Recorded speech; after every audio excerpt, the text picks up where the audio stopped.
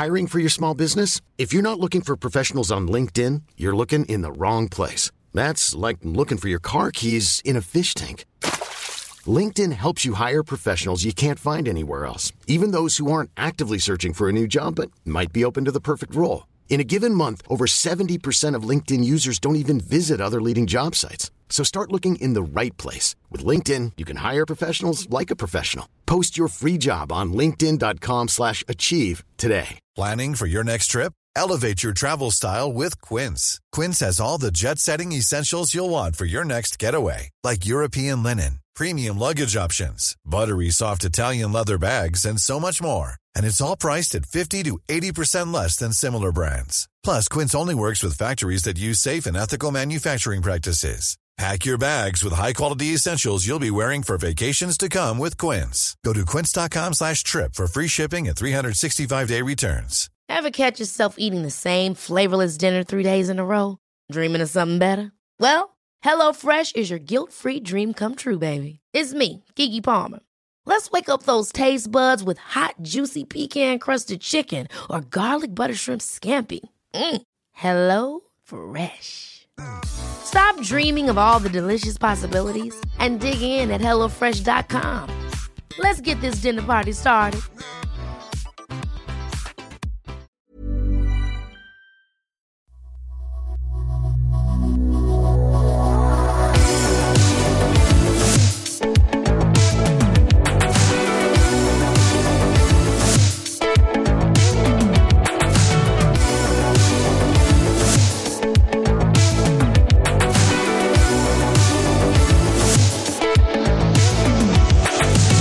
Welcome back to the Fantasy Take TV podcast. You're on once again for the first time with Chizo.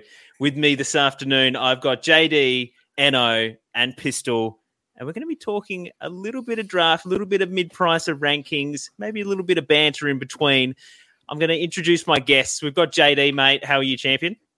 I'm very good, thanks. A little bit disappointed that JB has invented some disease called COVID to dodge me. I mean, I drafted Butters in one draft with him, and all of a sudden he can't do podcasts with me anymore. This is a bit ridiculous. I thought we had like that, JB, JD acronym thing going on, but guess not. That's a bit disappointed, a bit flat about that. You see it as a friend, he sees it as competition. That's just how he rolls, mate. Like he's been building up to having COVID this week just to make sure he can watch the entire first round. So he's not getting out of it at this stage. Yeah, no, but in all seriousness, hope he's feeling better. Yeah. And I talked to us, mate. You got your Lynx Africa on. You're smelling good, feeling good, drafting good. You spotted that behind me. So, I'm actually out, mate. I need some more. I like how JD is trying to get in that he's now part of the expert crew any chance he gets. So, we understand, mate. But, really keen, boys. Footy starts in 2 days. So, really, really looking forward to it. Pistol, you're plugged into the mainframe. You've got your charging ports there we can see. How are you? I'm good. I liked how you said this afternoon, just because, up in the far north Queensland, you're like, you're 6 hours behind us or something? It's sunny all day round, mate. It's like being in the Antarctic. It's just pure sun. Put on your glasses, I think. There's a little bit of glare coming through your windows. Don't tempt me. Good to hear. Boys, what are we doing tonight?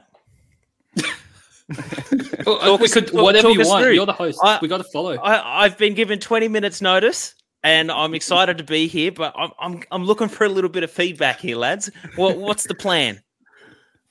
Yeah, so for listeners that are tuning in, Chizo and I had none of the planning, none of the input to this, and every time we ask what's happening, and on Pistol just give us blank looks like this is going nowhere in a hurry. I think we're going to talk some team structures, some templates. Yep. We're looking for some nods, some confirmation. Yeah, no, I think that's a good plan, boys. We've compiled a template each based on our sort of communities here. Do we want to start off with your template first and maybe a little bit of the reasoning behind why we're seeing it? There's some minor differences between the two, but I think they're also important in particular lines why two really, really passionate Supercoach communities can differ so strongly in some important points. So why don't you start us with the defense line and tell us why you're starting where you are? Sure, yeah. So we, I guess, wanted to do something a little bit different to make sure the structures were a little bit different. Oh, the visual comedy is not going to go well on the podcast, but this is great. I'm loving it. Thanks, boys. So this is, I guess, like if the defender rookies do kind of come up, can you go a little bit deeper in the midfield and a little bit lighter down back? So in defense, we've got Ridley, Short, Whitfield, and Hewitt. And I'll pause there for any thoughts or concerns from the Dr. Supercoach boys. I mean, History, you want to take it? Yeah, concerns. Well, I've got a couple of questions. We won't call them concerns just yet, obviously, because we've got our, thoughts about it. But I want to point out Hewitt at D4 as well as Gibcus on field. I'm wondering if Eno, as a Tigers fan, if you provide some sort of insight for the decision on Gibcus. Look, JD put this together. I think Gibcus would be on the bench in this instance. No, I definitely have McCartan it's on for field. The predicted points. Come on, we all do it. We all do it. As soon as something goes wrong, I think that was JD's call. No, it's just the most expensive players on the field looks nice, all right? That's it. Yeah. So I think, you'd have McCartan on field there. But Hewitt, I think JD and a lot of the other Discord members were really hot on him way before I'd seen him play this preseason. And then after the 2 games he put together in the engine room for Carlton, I was jumping on board. You know, he was really clean around the contest. He had almost 30 touches, I think, in both games. Obviously, concerns maybe Walsh out, when he comes back, the midfield minutes might drop, but I think he's still in the clear, like top 4 midfielders for them, and they got him across for a reason. So I think he obviously presents value. Whether he's, top 6 to 8 at the end of the year is probably the question everyone has around him. But for me, that like with the cash we need elsewhere this season, I think he's almost a no-brainer just for me because of how much you sort of save from a primo with him. So he's been, the 4th midfielder before for Sydney. There's a stark difference between when he was the 2nd CBA attendee compared to the 4th CBA attendee. It made a massive difference in his scores. Obviously, as you would predict, the further up the ladder and rung he scored much better. Scoring really suffered when he was the 4th in line as a midfielder for the Swannies. Do you think that's maybe a team difference for Carlton, or are you expecting him to, you're expecting to trade him out, kind of at a peak price before he gets to his buy? Or how do you expect to play it with Hewitt? So I would contest that he's 4th in line, and this is a little bit controversial, but I don't think Chera is ahead of him, definitely not as an inside mid. I think they're obviously both going to go through the midfield a lot, but I would have Hewitt ahead of him. I think the big difference between at the Blues versus at the Swans is, by all reports and from what we've seen so far, they're going to let him off the chain and actually go head-to-head in contests rather than doing defensive or stopping duties at a lot of stoppages. And I think that's where the upside comes from, because when he has had games like that in the past, he's averaged in the high 90s or even low 100s. But when you do have those games where he's been given the tagging or defensive roles, his CBA still look good, but he hasn't scored as well. So I think that's where the big difference comes from. Obviously, Walsh being out at the start of the year helps a little bit, but then he's going to come back relatively early, and how that plays out is yet to be seen. But yeah, I would have him ahead of Chera in their rotations. I think he also adds something different that the other 3 don't have when it comes to the defensive side of his game.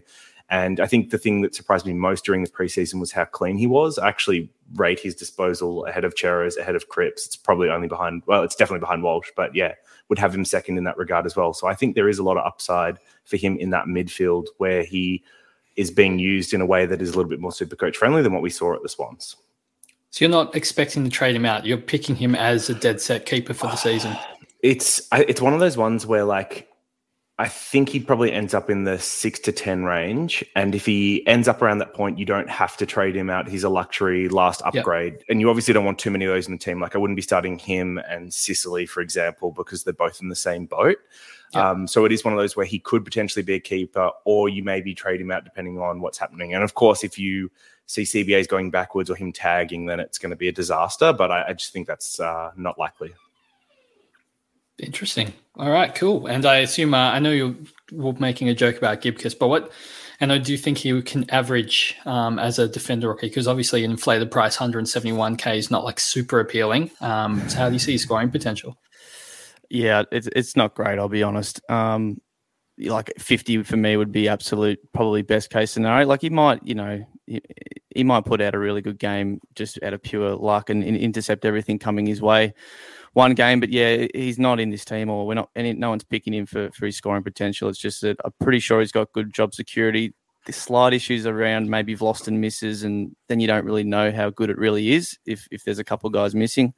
But I think you're just picking him because, I mean, who the hell else is there? Like, we're trying to rely. Maybe Josh Singh gets named. He's not in this team. We got Hinge here, whose shoulder's fallen off, and Paddy McCartan, who looks really strong, and then De Koning, who I've seen some Cats fans not have him anywhere near the 22 just because you don't know what Chris Scott's going to do. So Gibcus is only there, and just because there really is not much else to pick from. Yeah, I think it is a structure where it would really benefit from having Sin being named in round one, and then you could drop Gibcus altogether, who I think you're calling out the right things, Pistol. Like, job security is probably okay, but scoring potential's pretty average, and it's hard to see him returning 150K kind of at that elevated starting price. Yeah, love it. If I can step in for a moment, I think it does. It gives you two things. It gives you flexibility coming into the team lists. Like if you've got a Nick Martin in the forward line and then he isn't named, and you've got to find 25K, you've got to find money to do something with it. I think the difference with Gibcus is, worst case scenario, we don't get the people named. He's going to be playing. I don't necessarily subscribe to the theory that he's competing with Vlastuin.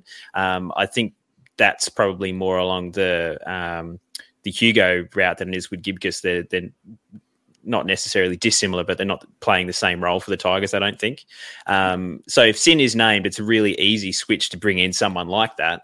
But at this point in time, with such low confidence in the defensive rookies being named, that's what you're paying for. It's all well and good to say he's not going to make 150K scoring 40s, but neither is the 10 other guys that aren't even playing. So I would take 100K over nothing. I'm going to throw a quick question out at JD because I feel like you can handle the pressure of this question. Yep. Let's say all four of those defender rookies are named, and then Jordan Boyd is named 123K defender.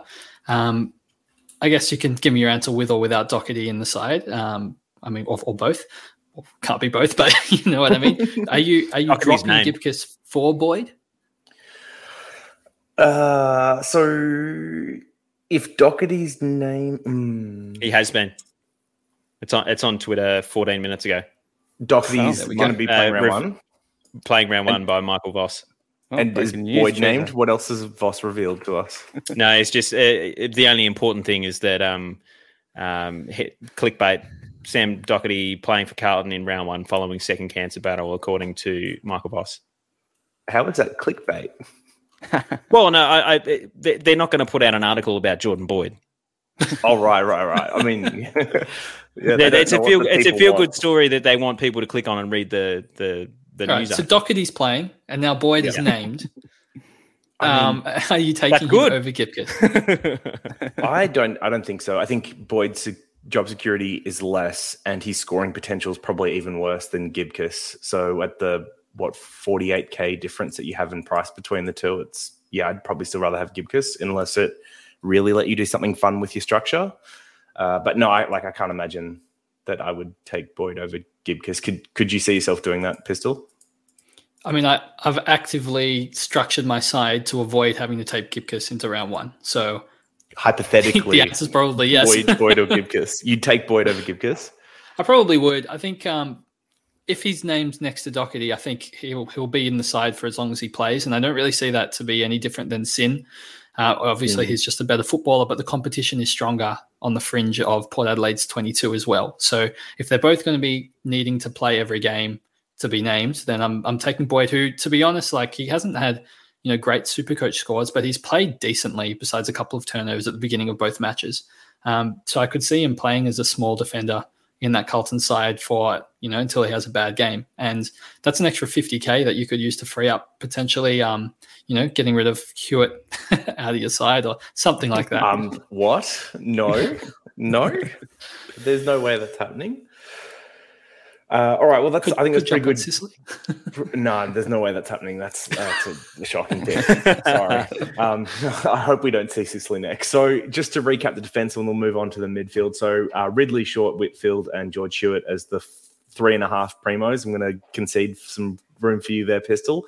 And then Hinge, Gibkiss, McCartan, and De Koning as the 4 rookie or cheaper price defenders. In the midfield, we've then got McRae, Steele, Touk Miller, and Neil as the 4 primos here. And that is the beauty of this structure, is that you can add in 3 of those real big gun premiums. You must be pretty happy looking at that, at least, Pistol, even if there is a George Hewitt or 2 in the side. No, the midfield looks fantastic. I mean, it's pretty much, if I had infinite budget and then still obviously had rookie issues, that midfield is a midfield I would take into round 1. Perfect. And then I guess the big omission here is no Rowell, which is how we fit in all of these. But we do have Berry, Horne-Francis, Dacos, Ward, Dylan Stevens, McDonald, and Hoff to finish off the rookie or cheaper price players. I assume it's just there's no spots for Rowell rather than you don't want Rowell. Is that right? Yeah, Rowell's in my personal team, and I've been on him pretty big all preseason. It's just to fit this structure that he's been omitted. And I guess the interesting part of the discussion here is do you see Rowell making enough money or potentially being a keeper and therefore being a must-have? Or is there a world where, he's just like one of the better mid prices and you could maybe omit him if structure permits?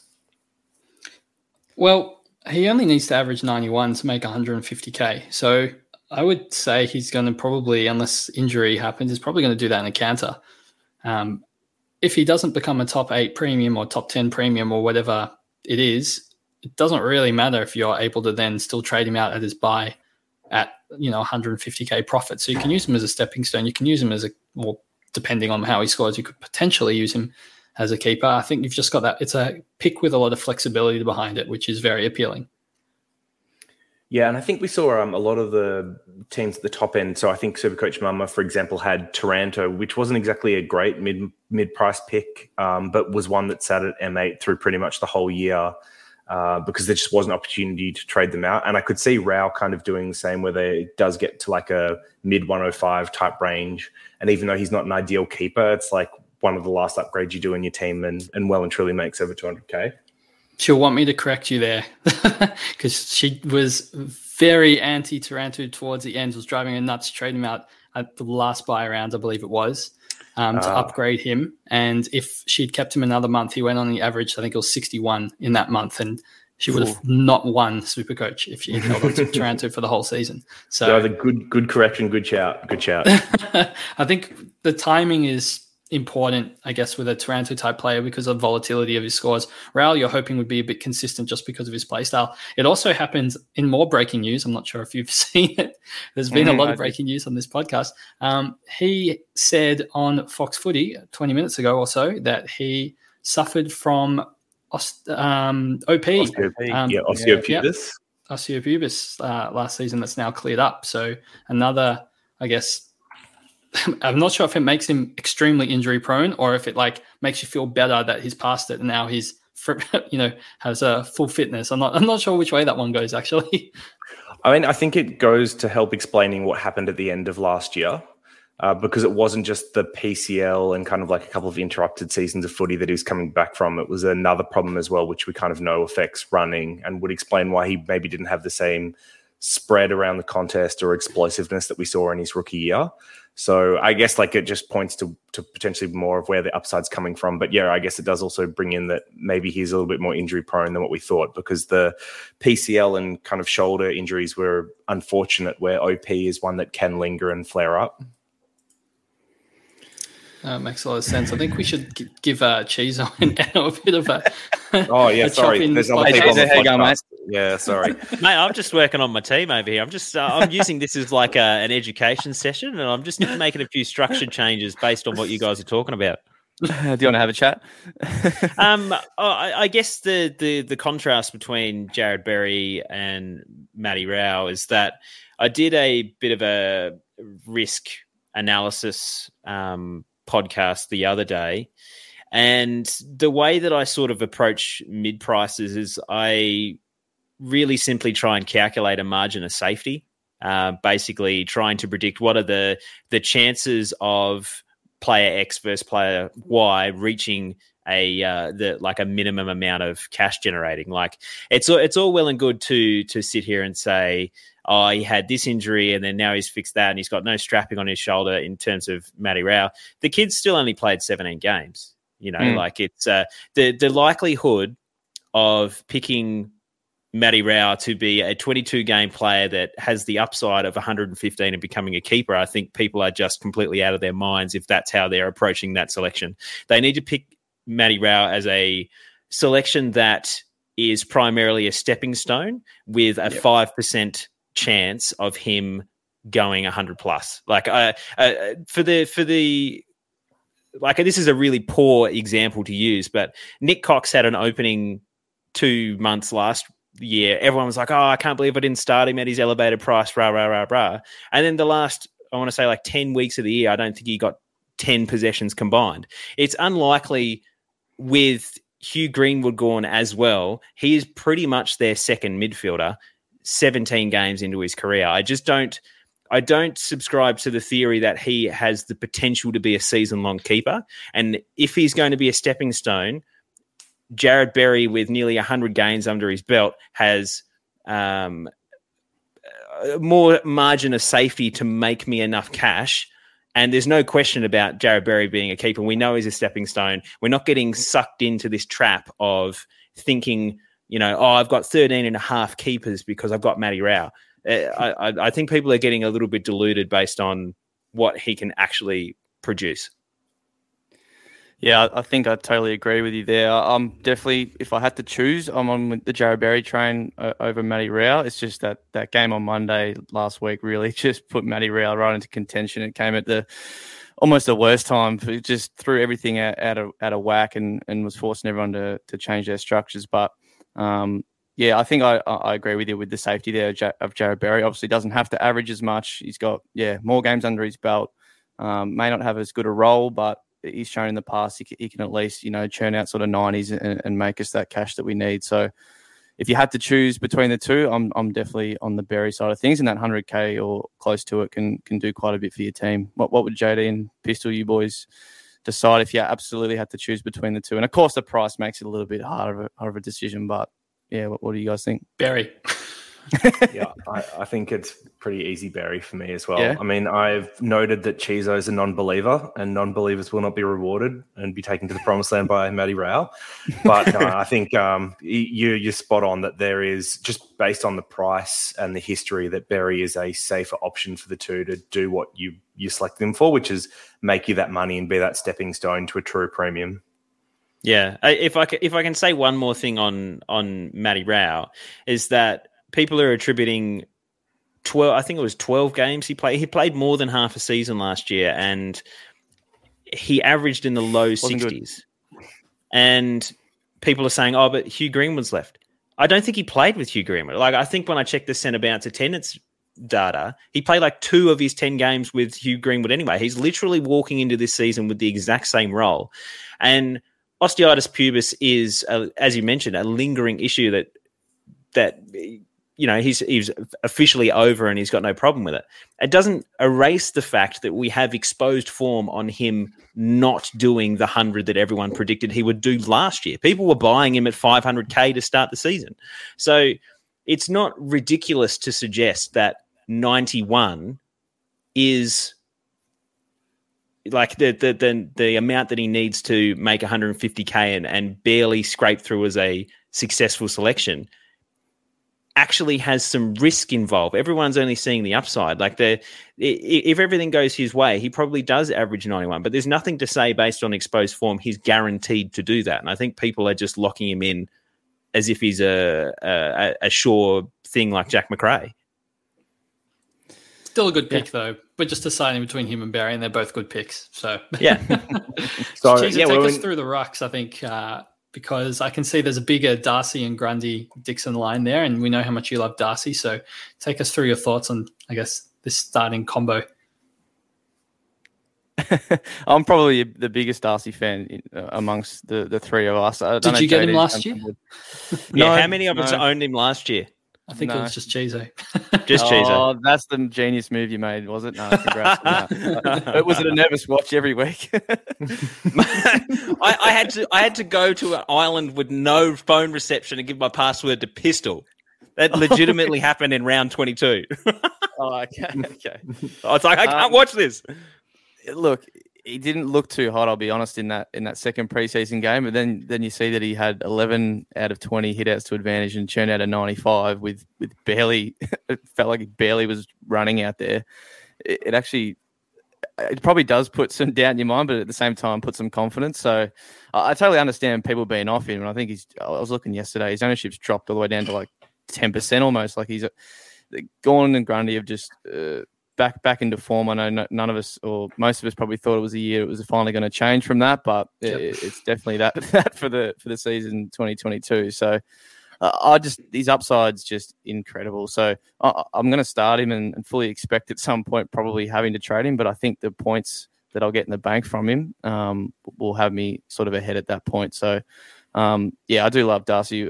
We give him the Shrek nickname in the Discord, and I just love watching him play. He's an absolute man mountain. So look, the choice for me is actually between Grundy and Gawn, and we'll get that in a sec. But JD, do you want to chuck your Darcy thoughts in? Another Dawn believer. I didn't know we had one in the chat. So I think you've covered it. So I mean, the simple trade-off between Darcy and Gawn is safer. Darcy is higher upside in my mind, and I guess it comes down to looking at your team overall. Do you have the capacity to take on a little bit more risk, and is it worth doing it in the ruck spot? I think people are getting a little bit carried away with preseason games. Like, you try and not evaluate Primo scoring during the preseason. And I mean, like, maybe you're really worried about Darcy having like another 3 knocks during preseason, but I mean, he played through like 8 last year and he was fine. I mean, I think he's just carries on a bit. Oh, it was 9. I mean, he left games and come back. I mean, there was nothing funnier, can I just say? And I don't think Cheezy will agree with this, but like he's on like, I don't know, 80 after like 10 minutes, and then he's like off getting his hamstring like rubbed down by a physio, and then he's back on, and then he's back off again. Like, just seeing people that were on that roller coaster was like pretty funny. But I mean, he had a 4-game stretch where he put together the most Supercoach points, the second most Supercoach points of any player in the last 10 or 20 years, or something ridiculous like that.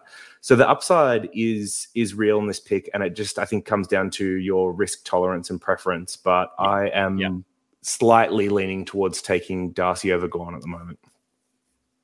Is there any thought given to counteracting any additional risk you take in having Darcy somewhere else in your side? Yeah, so I think like this side's that we're looking at, the premiums in the midfield, for example, all very durable. I mean, Neil's had the one bad year, but the rest are all super durable. The defenders are all pretty durable outside of Whitfield, and I guess a little bit of Hewitt, depending on how much you think the back's going to bother him. And then the forward line comes as a bit of a risk, but that seems to be the stock standard every year. So I don't think there's too many risky premiums in this side to the point where you couldn't add Darcy into the mix. Yeah, no, I find it interesting hearing everyone's kind of like their own risk tolerance is going to be reflected in their structures.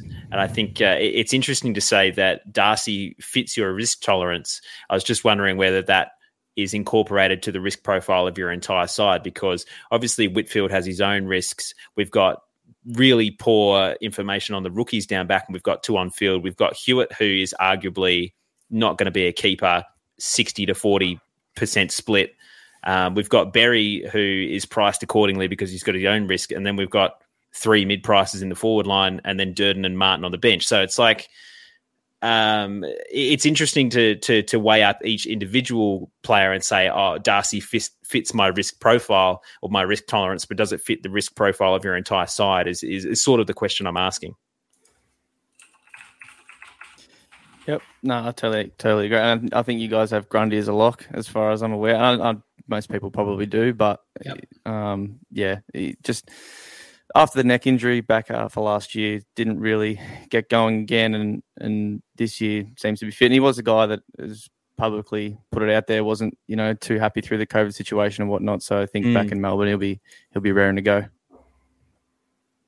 It is very interesting hearing the Darcy thoughts. I mean, I feel like the 9 injuries are kind of laughed off, but like he does carry on a bit. I mean, we've had exposed form, as Cheese would say, of years and years of him carrying these sort of niggles throughout games, and it kind of felt like to me 9 injuries and not missing a week is a luxury that Fremantle, I guess, didn't have just because they didn't have the depth available, and now. That was because Lobb was injured. Now with Meek and Lobb fit, well, unless Darcy wants to KO Lobb again, but while they're both fit, if he were to get one of these niggles, it feels like they do have the depth, I guess, to cover him this season. So it would be interesting to see if last season was more of an anomaly and he would typically get a rest after one of these niggles, compared to last season. So that's kind of where I'm at. And again, Anna, you said you would feel comfortable trading Darcy if he got injured because of the points in the bank more than Gawn would make up for it. Now, the price difference between Gawn and Darcy is not that big. How many points, really, if you had to put a number on it, would you think is, worth a trade? Well, it also depends when he goes down, doesn't it? If it's in the first 5 minutes, and it doesn't matter. Look, I think he can put 10 on him. I think he can definitely put at least 10 on him and maybe even 15. So Darcy's going 130, 135. 130. Like he could push that, honestly. He could honestly push that. So how many points total? Would you have to get 100 points out of that trade or 150 points? 15. So that'd be like 8 to a couple of months. Yeah, something like that. So at least probably 10 to 12 weeks you'd have to get out of Darcy. So yeah, you're getting cash as well. You're ending up 100K or more ahead, I think, as well, if he's out averaging him by 15. Yeah, it depends when he gets injured, though. I guess this is obviously best case scenario as well. He could, he could easily not out average Gawn. No, it's in play. It's definitely in play. Seems like you have to have him for at least half the season, out averaging Gawn by at least 10 points to break even on the trade. Yeah, I think you're probably about right there. Yeah, you would have to make the buys, and that's what we've seen in previous years, right? Where if you are forced to do a ruck trade during the buys, it doesn't seem to hurt as badly. Yeah, I mean, you might get a 180 captain score made out of him as well. Yeah, and it feels so good. It feels great. I guess the one other thing with Darcy, and I know looking at fixture isn't normally the best thing, but I'm sure you guys have also noticed that Freo's fixture up to the buys is so soft. It's one of the easiest in the league. Yeah.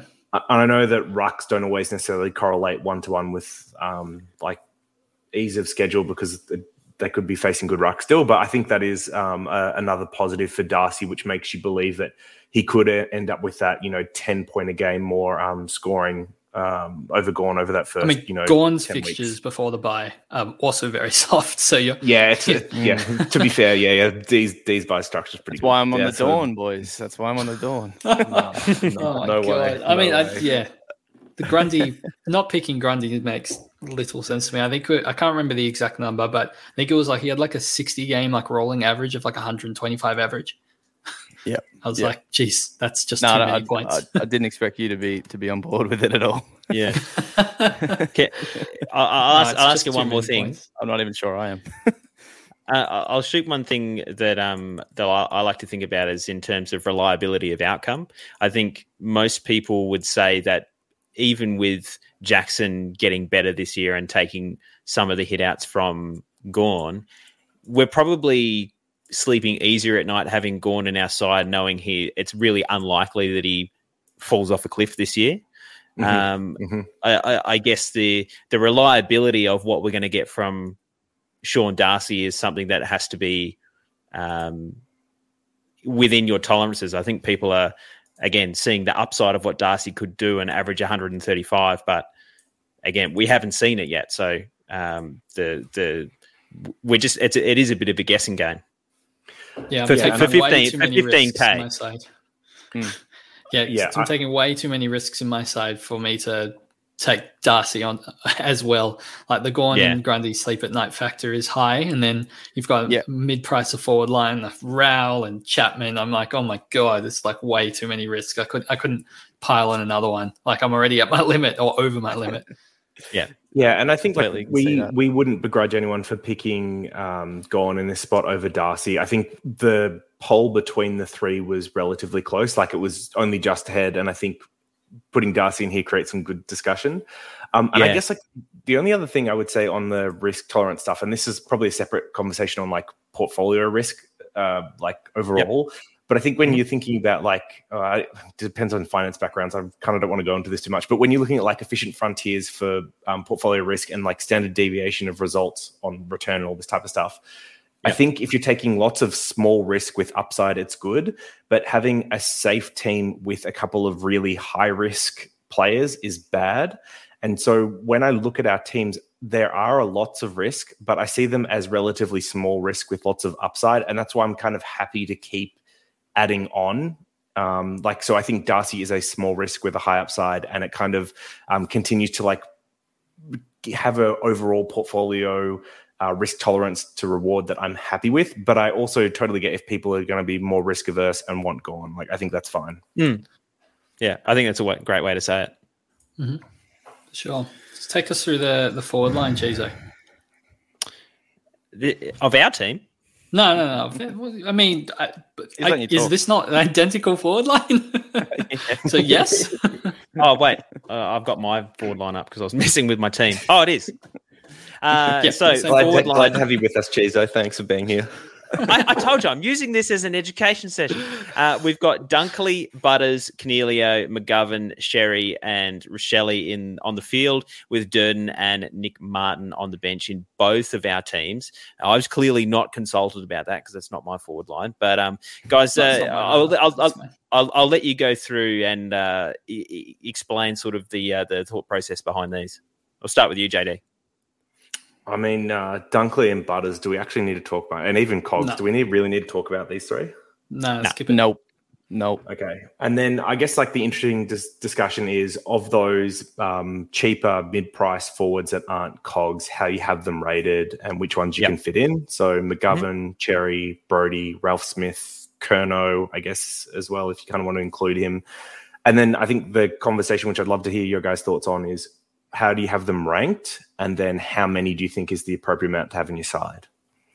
I think they're all rank, but I don't really like mid-prices. Pistol, you had the mid-pricer lowdown today, so I think you've got the best grasp of your thoughts based on these. And you had Mitch McGovern at the first in terms of forward mid-prices. Why was that? Yeah, well, I mean, not including Cornelio, obviously, but McGovern, I think you get that added bonus of that DPP at the end of round 6 as well, which is nice, as well as his role really lends to like a consistent floor. I think he's just going to make money. It might be a slow burn. We might need to hold him for a while, but at the end of the day, that feels solid, as well as being able to flick him back after round 6. When we might be struggling a little bit with the rookies on TBD. I feel like that's just a nice feeling. So that one feels like a much safer selection than some of the other mid prices. Will Brodie and Sherry, I think a lot of people only have space for one of these guys in their side. It's an interesting conversation because I do feel like the risk reward scenarios are actually not too dissimilar.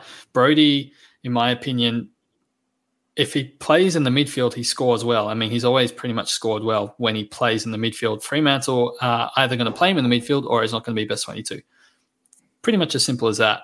And we've seen him put out back-to-back tons. So if he gets the right role, he's probably going to keep scoring well. So I'm trying really hard not to overthink this pick because I know there's job security issues.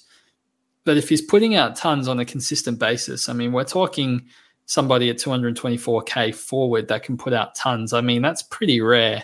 And then you've got Sherry, whose role, I mean, we think he's going to be the number one ruck. I think we're all probably somewhat aligned on that. But it's if he's going to be 50-50 ruck split, is he going to have 60-40? And if it's 50-50, what's his upside? Can he average 90 plus with a 50-50? might be a bit unlikely. I think he's very likely to average, 75 plus and definitely make you 150K. But then again, you're comparing him directly to Brody, who's pumping out tons at this price. So there's a little bit of, and it's not like Sherry doesn't have job security issues in himself. I mean, probably playing Larky and then two of CCJ and Sherry and Goldstein. So there's risks there as well. So I'm kind of more interested, and I'm ignoring everyone else because all the others are like, I think we're probably all on the same page that they're just worse. I more want to hear what Eno and JD have got to say about the Brody versus Sherry conundrum, because, more opinions I think will be very helpful on this one. Well, the thing with these guys is, I know it's getting a bit technical, but it's definitely something to think about, is that obviously Gov has to be locked in on Thursday, and we don't know the full benches or the correct bench for the Sunday games which both Cherry and Brody are in.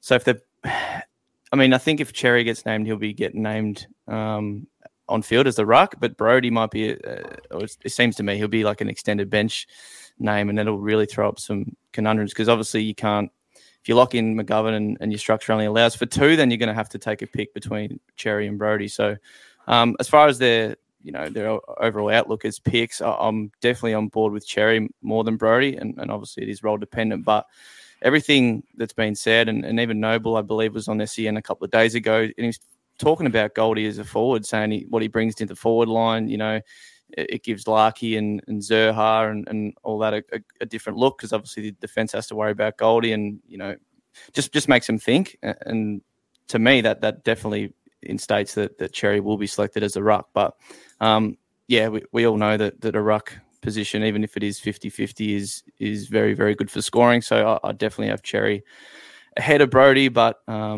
JD probably has some more thoughts on Brody as a pick, as he has done some research on him in the preseason. So I'll let him speak more on Brody, I think. I mean, does Brody not reek of Paddy Dow from last year? Yeah. I think the different pedigree probably comes to mind. I know Brody's put together games of high scoring that Dow just hadn't had before in the past, as well as Brody in the NEFL has put together some absolutely killer scores in season. So I think the pedigree is just a little bit different. And just before we jump in, I know the Brody Sherry technicality on when they're names, if you're only picking one of them, because they're both Sunday games, you can kind of switch between them as well. So it's not like you'll be caught out, for example. Yeah. No, I won't be called out, but you will just have to lock in Gov, of course. So you obviously can't go those two over Gov or something, but yeah. Yeah, so I think for me, like, the Cherry pick is easy if he's named as the ruck on field. I think he just becomes the obvious choice. If he's named anywhere else, I might lean Brody, as long as Brody's actually named in the team. And as well. I like the problems I worry about with Brody is that his running is not great, and that's what the preseason reports have been. He's finishing at the back of the pack along with Darcy. And the quote I always go back to for Brody is that he was built to crash packs, not spread them. And I just worry about that in Fremantle's midfield, where they already have Brayshaw, who's a relatively lower time on ground mid. You have potentially Fife and Mundy going through there as well, who aren't exactly fast spreaders of the contest. And it just feels like Will Brody is another one in their type of mold that they probably don't need extra of in that side. And that's the part that worries me about, even if he's named round one, how long is he going to be in there? Does he get enough CBAs? Is he spending too much time on the bench? I think you're spot on that if he is named on ball and plays on ball, he's going to score well. I'm just really sketched out by the likelihood that happens. And that's what gives me the Paddy Dow vibes from last year, because people thought that was going to happen. He then ended up spending a lot of time forward and looking awful, playing just football generally as well. I think that's my hesitancy on Brody as a pick. And it's one of those ones where I think just starting two of McGovern, Cherry and Brody feels right to me, because then whichever one doesn't work, you can kind of jump off and make sure you've got the other two. Because I just think it's unlikely that all three work out. There is a world where all three work out. How would you would you take, let's say I'm taking Brody, well, then it would become a conversation between Rochelle and Sherry. Could you not take Rochelle in that case, and could you take all three of them? obviously you have to find 15 or 20K. I think you can. Look, Rachele has impressed us in the preseason, but the nature of the role and the team he plays for doesn't necessarily bank that he's going to kick 3 goals and average 85. So he can definitely throw up some poor scores, and at his also elevated price, like a Gibcus we were talking about in defence, there's every chance he's a very, very average to not great at all rookie for us. So I could see starting all 3. Obviously, need to find a little bit more cash, but yeah, I think it's plausible. Do you think he's in more teams than he should? I think Rochele's in like 60% of sides. Yeah, maybe. But how many other rookies have their coach come out and said he's in our best 22? Clearly, no. I get it. The job security is absolutely rock solid. But if you're comparing potentially Brody banging out tons if he's got the right role, and Sherry is number 1 ruck in the right role, probably putting out 80s and 90s, that Rachele's just not going to do. So there's one of those 3 that we know will play round 1. It's true. And it's neither of the mid prices. Job security there, right? But if I'm not taking, if I'm taking Gawn and not Darcy, and I've got that little bit of risk tolerance there, is that something I could be looking at instead? How dare you use my own logic against me? Yeah, no, you're right. It's interesting. Yeah, no, I think it's fun. Can I just challenge you on McGovern? You can. You can totally. You can do whatever you want. He wouldn't be my number 1 for a number of reasons. Firstly, with Doherty back, those juicy kick-ins that people were saying he was getting in the preseason, he won't be. Fair call. He turned over both of his, so I think he would have lost it anyway. Without Doherty, he wasn't going to get it. He lowered his score by taking. Correct me if I'm wrong. He's playing as an intercepting defender mostly. Yeah. Yes. Yeah. Third defender. Yeah. How often did he play that in his career up until that point? This point. I mean, he's played 0 AFL games in that role. Yeah. So he's got injury risk. He's got role risk. He's going to lose some of the benefits that he had in the preseason. He's also $40K more expensive than the other guys that we're talking about. And we've got a really long history of him never averaging 70. So, not in this role. Throw out the role and the score straight off the bat. Well, you can't discount. If someone moves into the midfield, you go, I can't pick them because they haven't played midfield before. It's a crap argument. If you've got the role, new role, that comes with scoring increase. I mean, you can throw both those arguments straight as quickly as you add it to the conversation. You can take it out of the conversation. I mean, his pedigree, his brother, like he's got the pedigree in the family. And then we've seen so many failed forwards go back and be good, intercepting or like third tall defenders. I mean, that's who he's replacing. Like Liam Jones is like that exact thing. The success of someone else doing something is not evidence for him being able to do it. They are independent events. So it's what I'm saying is that McGovern will succeed because others have done it in the past. I'm saying that because others have done it in the past, there is we have seen at least the path that forwards can transition to successful intercepting defenders. That's right. And was Liam Jones a successful Supercoach pick? He was a good mid-pricer of a forward line, and then went back and became a successful Supercoach selection. That sounds like what you're saying. You're absolutely testing my knowledge on Liam Jones, like Supercoach scoring, because not something I was prepared for tonight. Personally, from my point of view, if McGovern gets the role we want, Brody gets the role we want, Sherry gets the role we want, he's third on that list of players that I want in my side. So the reason he's number 1 is because we're slightly more confident than the other 2 that he's going to have a decent role. I don't see him going greater. If I'm being conservative, I genuinely do not see him exceeding 75 average this year.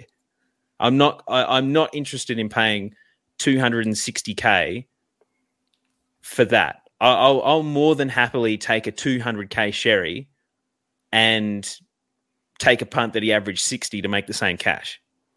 I think this comes back to Enno's argument a little bit, though, which is that if you don't take McGovern, then you're relying on both Cherry and Brody being named in the position that you want them for. And it's hard to know if that's the case with the extended Sunday benches, and then you can't reverse once you figure that out. It's going to be a frantic hour on the Thursday, isn't it? That's right. If you want 2 of them, that would be correct. If you only want 1 of them, then that doesn't. You can pick the one that's How are you filling out your forward line if you're taking 1 of them? I've seen people with another primo or, I think George has got Isaac Heaney, so maybe that's how. Oh, gosh. Let's not go there. Let's not go there. Sorry, I brought it Let's up. not go there. Let's not go there. But which line would you say that you guys have the most rookies that you think will play? Midfield. Yeah. Pretty easily? Not even close. So Look, is there an argument? M10 and M11. Is there an argument to be made to take less of a risk in the forward line on 2 or even 3 of these guys that could be something or could be completely nothing and just waste our time than play someone like Dylan Stephens at M8 and McDonald at M9, have the ability to not have to have this discussion of having 2 or 3 of these guys in our forward line? There is, Well, but then the premiums up forward also have inherent risk that other lines don't have. There's less risk in the premiums in the back line than there are in the forward lines, for example. So it's you don't get off scot-free either doing that transaction. No, not at all. But let me present the idea of taking someone like a Dusty, who is probably safely going to give us 95, is a lower risk selection than having Ward and Stephens on your bench and then having Cornelio, McGovern, Sherry and Brodie with Rochelle at F7. Man, Like if I and dropped 15 kilos, and you're talking about him being low risk. Come on, dude. Come on, Chizo. Come on. In a Richmond side that's getting worse, they're not getting better. By the way, like that is someone you have to wait and see on. You can't start Dusty. There's no way. I mean, they're predicted to do better, but I don't have them in my 8. Sorry. No, mate. Don't worry, mate. Everyone's off the Tigers bandwagon, which is probably fair enough after the last year. But I probably even agree. I wouldn't be starting Dusty Chizo. But that's the straw man. You can't take a straw man to this. What I'm asking you is there not the argument to be made for someone with exposed form that you can reliably say, I'm not going to get 40s from this dude, if you don't have the risk appetite to have McGovern, Sherry, and Brodie on the field? I think I'm far more confident to have Ward and Stephens on field in my midfield and go lighter in there to fill out the other sides that have terrible rookies.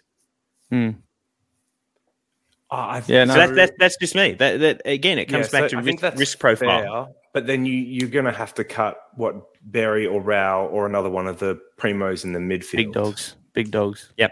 And Berry and Rao are probably better options than any of the rookies that we have in the midfield, apart from maybe Dacos.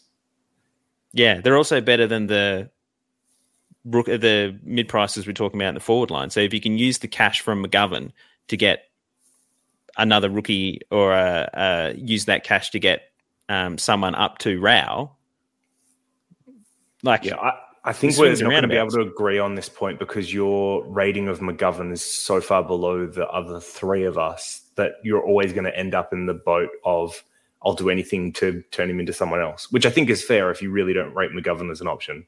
I think that's fine. Yeah. I have McGovern in my side. I'm not saying that he's not a bad option, that he doesn't have that he doesn't have answers. No, It's a good question. What I'm trying to argue makes you think what I'm trying to argue is that we shouldn't, like, the issue is not which one of them is going to be the best. It's how do we mitigate the risk of having 2 or 3 of them? Because as someone said at the top, if we've got Berry, we've got Chapman, we've got McGovern, we've got Sherry, we've got Cornelio, and whoever else that I'm forgetting, guess how many of those are going to succeed? Maybe 2. What do you mean by succeed? That's not waste our time and make us 80K or get injured. They're this cheap for a reason, and there's a reason why people want to go guns and rookies. So it shouldn't just be a formality that we've got to have all of them, which is what I'm arguing for. I'm arguing for the opposite argument, that if we can reduce the amount of these guys we're forced to pick and be in a scenario where, I've got to lock in McGovern because I don't know whether the other 2 are going to play. If that's something that concerns you, try and restructure it in a way where you're not forced into that situation. Can I ask you a different question than Chizo? So, apart from Rochelle, are there any rookies we obviously talked about Durden, Martin, Dixon, but we haven't mentioned like McEntee, which I don't know if that's even how you pronounce his name, or like Hayes or anyone else. Are there any of those that you would put at F6? No. Rochelle would be the F6 rookie for me. And I think that's the conundrum in the forward line, which is you have to fill it out. And so we've done it by putting in 3 of the mid prices. You're arguing that maybe you should be 3 primos and 2 mid prices. I'm arguing that you're including Cornelio as the 2. Yeah. As one of the 3. Yeah, so for you it would be Cogs and one of McGovern, Cherry, Ralph Smith, whoever. Yeah, I'm just presenting that. Hey, I'm Ryan Reynolds. At Mint Mobile, we like to do the opposite of what Big Wireless does. They charge you a lot, we charge you a little. So naturally, when they announced they'd be raising their prices due to inflation, we decided to deflate our prices due to not hating you. That's right. We're cutting the price of Mint Unlimited from $30 a month to just $15 a month. Give it a try at mintmobile.com/switch. $45 up front for 3 months plus taxes and fees. Promo rate for new customers for limited time. Unlimited more than 40 gigabytes per month. Slows full terms at mintmobile.com.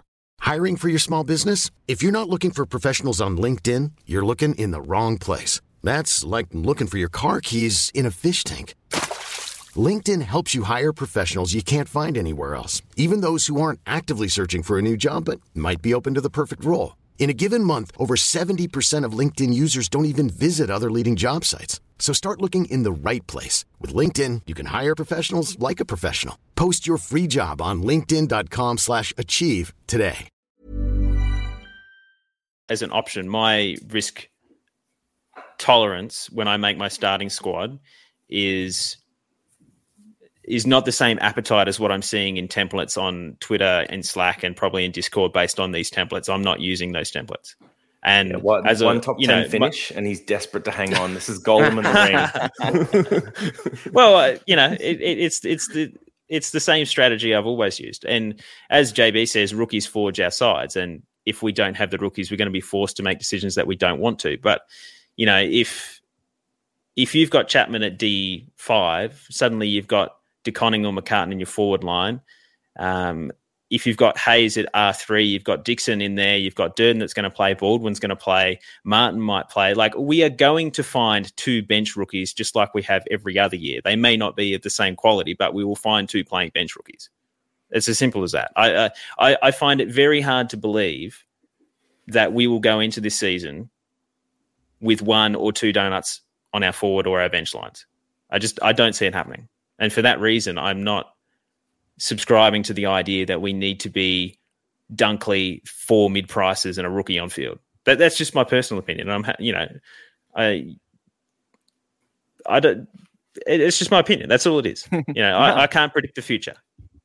But I think it's silly that we're just like, we've got to lock these 2 players. We've got to choose 2 of these 3. And I'm like, I'm doing everything I can to not pick one of these guys. And that's just the position I'm coming from. No, I think you're right. We've spoken about mid prices tonight more than I have the last 5 years, and it's not pretty, but it's just what's. No, I like the thought process, and like in terms of questioning our own thinking and coming out from a different angle. I think it's important to have the conversation and then just see where you sit in it. I mean, for me, I can hear Cheese's argument and can see where he's coming from, and I think it does make a lot of sense. Like, I obviously know Cheese, I know how he's played the game the last couple of years, and he's like the least amount of risk possible. So I can see totally like why he would feel really uncomfortable with those types of selections. So it makes sense to him. I mean, for me, I think like outside injury risk, which is an actual risk that we do have to consider with McGovern that we probably gloss over more than we probably should. I see it 70 is his worst case, I guess, just because of the interceptor role. It's not like he's a second defender and he's like kind of what Paddy McCartan's doing, where he's playing lockdown but also kind of intercepting. His like whole role is about intercepting. And for me, that feels like that 70 is that floor, and the 70 still gets you to the 120K mark. Plus there's the upside there as well to in that role. He doesn't need to average 75. I think that's the thing, is he needs to have one game to spike his cash gen. Yeah. And I feel In like he's rolling got average. a 120 plus game in him. And Yeah. he could average 65 for all I care. As long as he puts out 3 good scores in a row and makes me the money, then that's literally all I care about. Yeah, and I think it also comes down to that we've all got our own biases and we're all fallible. And the reason that it sounds like I'm contradicting myself and saying he's a bad pick, but still having him on my side, is because I'm conscious of the fact that there are people better at this game than I am, and I'm not trying to pretend that I know everything. And the fact that I've got so many smart people around me that've played this game for so long that really like him, is I'm trying to counteract my own biases and say, well, why don't I like him? What are my thought processes to that? And the fact that particularly, Pistol, you're so hot on him and you've watched the preseason games over and over again, there becomes like an element of trust in that I know sometimes, that people know more than what I do. And I think I've sort of backed myself into a corner going really strong on him, but I think that's me trying to dig myself out of a hole. I trust you. I think there's two things picked up on. So like one, the talk about biases is really interesting because I do think we could be falling victim to recency bias, especially in our forward lines. So prior to last year, we'd never had so many mid prices work out in a forward line. And then last year we had Impey, Danaher, Ziebel, and then like even Hall to an extent later on in the year. And so now we're going like, we can pick like 3 or 4 and like this will work out again. But really that's never happened before last year. And so it was like, was last year the exception to the rule, or is this like the new norm that we can kind of expect, or should that's be a great question. And then I think the other thing on McGovern, I guess, like to back you up with the like reason to be put off is in the preseason games, intercept, like the ball just gets bombed into forward 50 about 2.5 times more than what you'd see in regular season games. And so for someone like McGovern, who might have, I think, peeled off like 5 or 6 intercept marks, something like that, you're probably not going to get that much opportunity during the regular season. So you wouldn't expect him to score that much. But I mean, his scoring was ridiculous, like 112 off 3 quarters. Yeah, like it was nuts. So I mean, but I think like Pistol's right. Like he's not going to be a premium for us. He's not even going to average, I think, like 85. But you just need that one really big intercept defending game, and you're good. And I think the other thing that we talk a lot about with risk, but we kind of overlook when it comes to injury risk, is that risk is less for mid prices because you don't need them to play 23 games. You need them to play like 1/3 of that well, and then they're out of your teams. Yep. And so that's one thing, like we compare risk for like premiums and mid prices sometimes the same, but really they're actually different because you're evaluating them over different lengths of time. Yeah, it's a time-specific risk that also comes into the price. The more expensive they are, the longer you need to hold them for them to appreciate that amount. So I guess that sort of leans into the point that I'm saying he's more expensive than these other guys, because if Sherry loses number 1 ruck role, the chances are by the time that happens, he's already made us enough cash. Whereas if McGovern's role changes slightly, he's probably only made us 80K up until that point. I think that's sort of what I was getting at, but explained it quite. I love these conversations. This is my favorite part of doing podcasts like this with new brains, to just kind of break it down from different angles. Necessary. I love this. It's definitely necessary. I think an interesting thing about last year, I know, JD, you said, did we get lucky, or what was it that last year there were so many successful picks? If I'm going to add, I guess, Hind into that basket, or Atkinson, half in the basket, half out of the basket, well. I think it's pretty clear, though, looking at it as a whole, we've seen almost all of those picks outside of Danaher, they move to the back line, right? Like every successful pick played as a backman. Now, if we look at the averages this season of the backman and of the forwards, the backman scores are really good and the forwards are not very good. And I think it might just be more with the way, I guess, the game is currently being played. It lends itself to defenders just scoring better than forwards, in which case I think this was a couple of years ago now where the ruckmans were just outscoring the midfielders, and all we tried to do is stuff as many ruckmen that we could in our teams. And it kind of feels somewhat as similar, and I'm going to just try and fill my team with ruckmen and defenders in those mid-prices spots, or trying to pick out breakouts. You can have Blitzars if you want. He's a ruck and defender, depending on what week it is. Wasn't he a ruck mid one year? He was. Yeah, like the only one in history. So we've just got, I think maybe it's a changing of the guard, and defenders are just now scoring more than they've ever scored before. And that's why these picks have suddenly become a bit more successful. So I kind of feel even a little bit better knowing that he's a defender. Whereas there might be, Sherry's obviously a ruck, which is another good position, which does then lend itself to thinking, hey, maybe Brodie is the worst option just naturally because of the role that he plays. But midfield's always a good scoring option. So it's not, it's not a fair comparison. I think it's one of the things the Supercoach community's got a lot better over the last 3 years, which is identifying why players break out. And it used to be a lot of people trying to pick like second and third year breakouts. And that was the thing you'd hear people going after, especially like after Oliver did it, for example. And people were like trying to find what that lightning in the bottle was. But really Unicorn. It is around, it really is around identifying those that are having role changes into positions that are Supercoach friendly. And that seems to be what's been the thing that's been discovered the last couple of years and that people are getting much better at doing. So I think we will see more of this. I do think it's the start of a new trend, but it is interesting to consider it was last year one-off or is this something we're going to see more of going forward? I think we should pop up the Dr. Supercoach template if we've got it here because we're running a bit long. Well, we've done most of the breakdown. We didn't have a timeline in. No, I guess we can just compare differences now. Really, long format pods are my favorite. Yeah, I think the big thing down back. I mean, there's a clear change here, so I'm just going to read it out for those listening at home. We've got Lloyd, Crisp, Short, Whitfield, Chapman, D5, McCartan, Gibkiss on the bench, De Koning. I think. I've obviously spoken up. For me, it's Hinge, not Gibkiss, but I think this is a reflects, overall template. The big one here is the two premium defenders. It comes at the cost of, lighter in the midfield. And I'm interested. I noticed that you guys in the template had Ridley at D1. Is there a reason why all of Rich, Stewart, Crisp, Lloyd have been, I guess, neglected? That's a lot to run through. So I can run through bits and pieces we don't like about all of them and maybe talk to some of the upside of Ridley as well. Where do you want to start? I would love to know, assuming when you've got the downsides of all of those players, there'll be some positives as well, but I'd love to hear them. I think for a lot of them, especially with that structure, you're tight on cash. So you are trying to find value in the back line. And I think the reason why that template avoids Lloyd, Crisp, Rich, and Stewart is because there isn't much meat on the bone.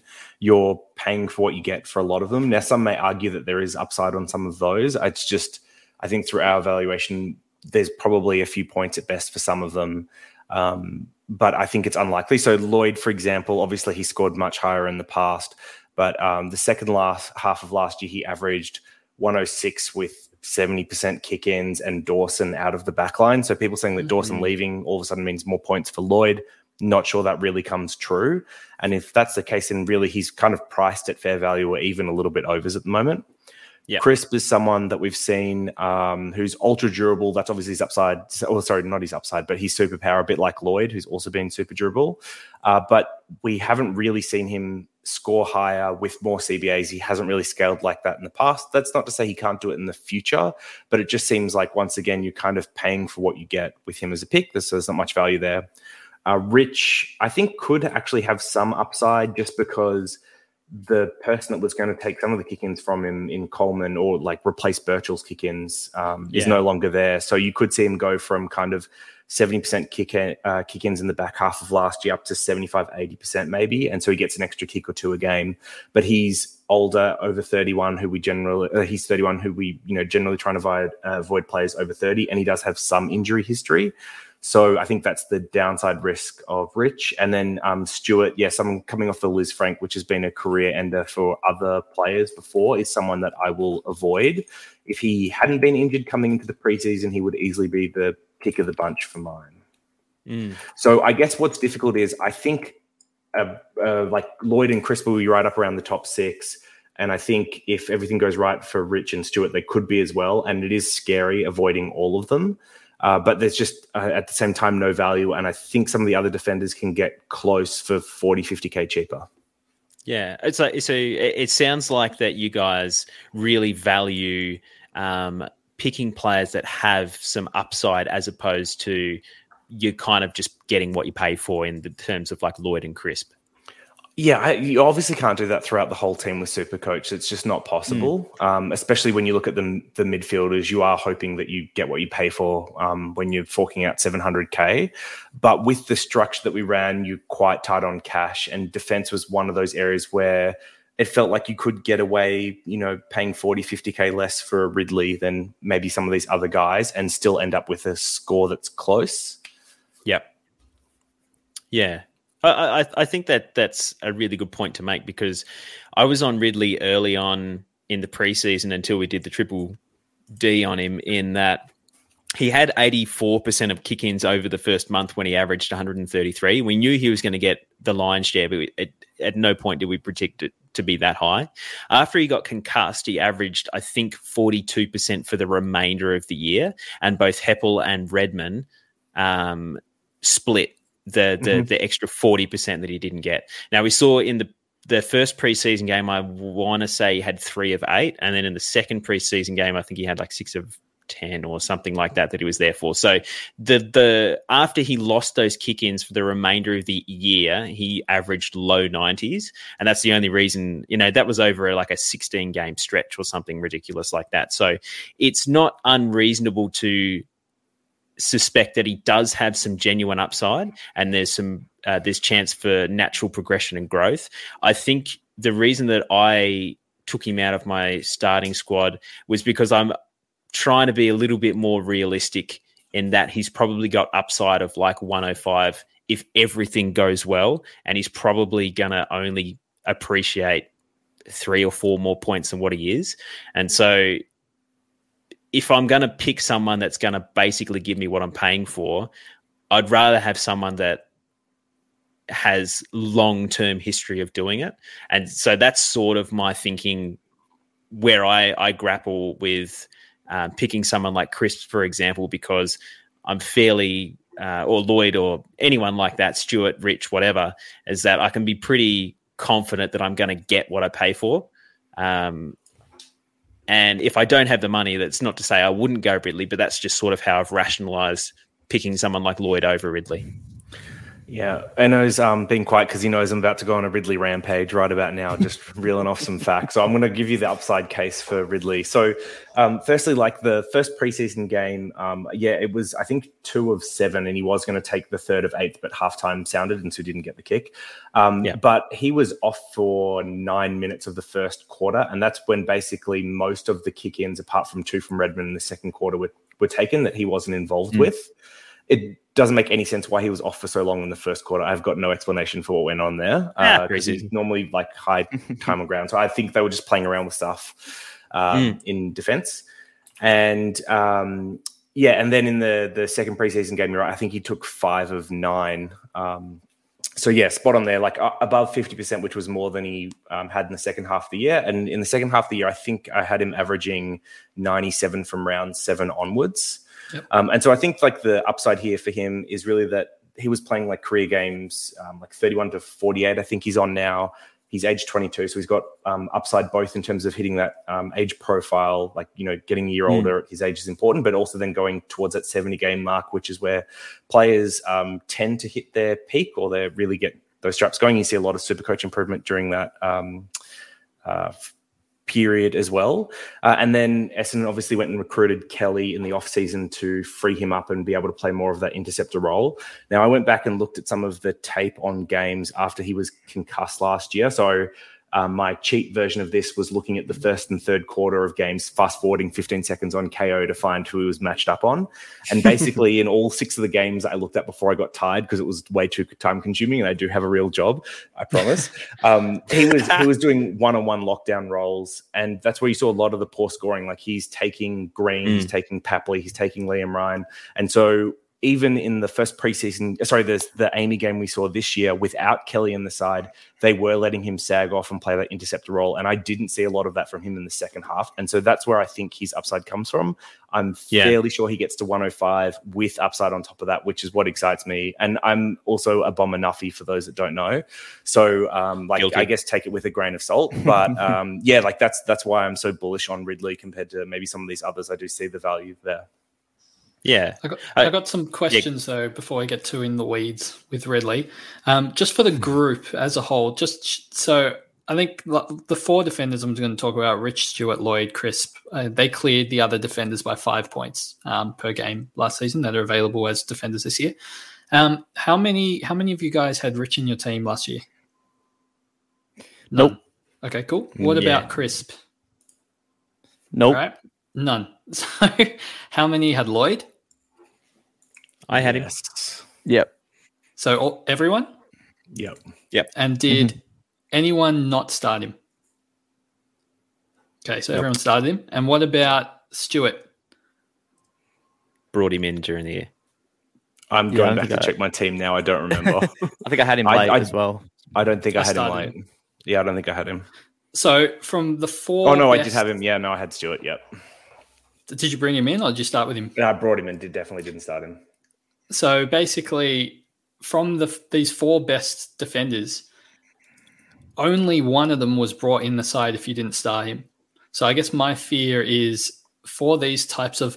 During the year, I'm totally happy to pay for these expensive midfielders and bring in the expensive midfielders. And that's something that we've done in the past. You pay for what you get. These defenders that kind of hover, the consistent ones that hover at 550K, we always get these value defenders instead that are like 470, 480. And they're the ones that we kind of bring in instead. The top end ones who are consistent, we typically can't afford and we fade. And for me, I'd rather start them knowing that they're going to finish in the top 6 of their line, and I'll be able to, bring in the cheaper ones throughout the season. It's just one less stress. And I feel like at the end of the day, it's going to increase my team scoring potential because round 22 comes around and I've got, a Lloyd and a Crisp or a Stewart and a Crisp or whoever I start, and, short's my D3. And if you've got short at your D1, I think it all adds up at the end. I mean, it's not like I'm going to get through the year without Steele.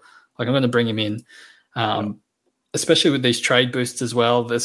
I think it might be a little bit easier to grab the midfielders. And I don't know about you guys, but spending a trade boost to try and grab like a defender, it's not like hot on my list of priorities. Yeah, no, I think it's fair. You're also like missing probably the 2 that were the most important to own last year, which was Laird and Mills. Which both aren't defenders obviously anymore. Yeah. Did you guys get Mills? I had Mills. Did, yeah. I faded him. So I didn't get Mills either because it was too expensive. And I couldn't get him. So it was another one to this. I think we probably all would have started Laird. Right? Yes. Yep. So we all started Laird. So we started these guys. So it's basically like it's almost if you don't start them, you don't get them. And it wasn't just last year. I actually went back through my last couple of teams and I seem to always miss some of the more expensive defenders throughout the seasons because I just don't start them. And a lot of the time, it's because you try and take shortcuts in other positions. You try and like nail your midfield and you get those, I guess, cheap defenders. And the fear is here that typically you say, oh, well, my D6 won't hurt me that much because defenders are lower scoring positions. And if my D6 only averages 95 or to Stephen Mayne is going 92, it won't really hurt me that much because my D6, at optimum is only going to average 100 and I'll lose 8 points per game. Defender scoring has been going up every year. And if my D6 now averages 105 and your D6 averages 92, that's going to be a big difference throughout the season. Yeah. I guess the trade-off that I'm seeing is more known commodities in the back line rather than all 4 premiums having value. Whitfield, Short, I forget what the other 2 were, Ridley and Hewitt. George, they're all value. They're all value, Yep. but you've compensated by getting Steele in your midfield. So you're not having to. Oliver's probably the big one that you're missing. So you're only chasing one guy, whereas in the back line, if you're keeping Hewitt, you've only got 2 spots for 4 of the. And when Hall comes back, and there's probably 6 guys out of the top 10 that you've got to fit into 2 spots. And is that compensatory for having an extra midfielder that you don't have to chase? And being able to chase the absolute best midfielders might get you more points long term. So I'm not necessarily saying it's a bad thing. I'm just that these are the 2 contrasts that I'm sort of seeing. Yep. I think it's pretty clear what the strangle is between the templates. It's the big dog M3, and then the Assurity up back that you guys have got with this template. Like obviously the forward's the exact same and rucks as well, but that's the two differences really. So, should we go through the midfield? Wait, no. We've got to talk about D5 first because this D5 is an abomination. Right. So Chapman. Yes. I'm not. This is totally Pistol's bag because I don't subscribe to him at D5. But I will say, Freo's got a good run. Yeah. Well, you didn't like that argument for Darcy, so let's hear it for Chapman. Look, I'm scraping for anything that I can to help my bloke out. No, look, Chapman for me is, I guess, it's got multiple prongs here of benefits. One is personally, again, another personal opinion, I don't want to start Gibcus at all. 50 average that Enno's put on him at that price, I feel like isn't bit of a good enough value for a starting spot. It's taking up, a spot in my team. And if he's going to make 100K, which is 50 average, I feel like Chapman can make 100K as well. And Chapman will score better and also has a higher chance of going well. So Chapman, for those that haven't really watched him play, he's got quite a good role for Fremantle in that back line. He's not a close checking defender. He's one of the distributors, but not just that. The way Fremantle have been playing these two games, I know it's against West Coast, so the sample size is not fantastic.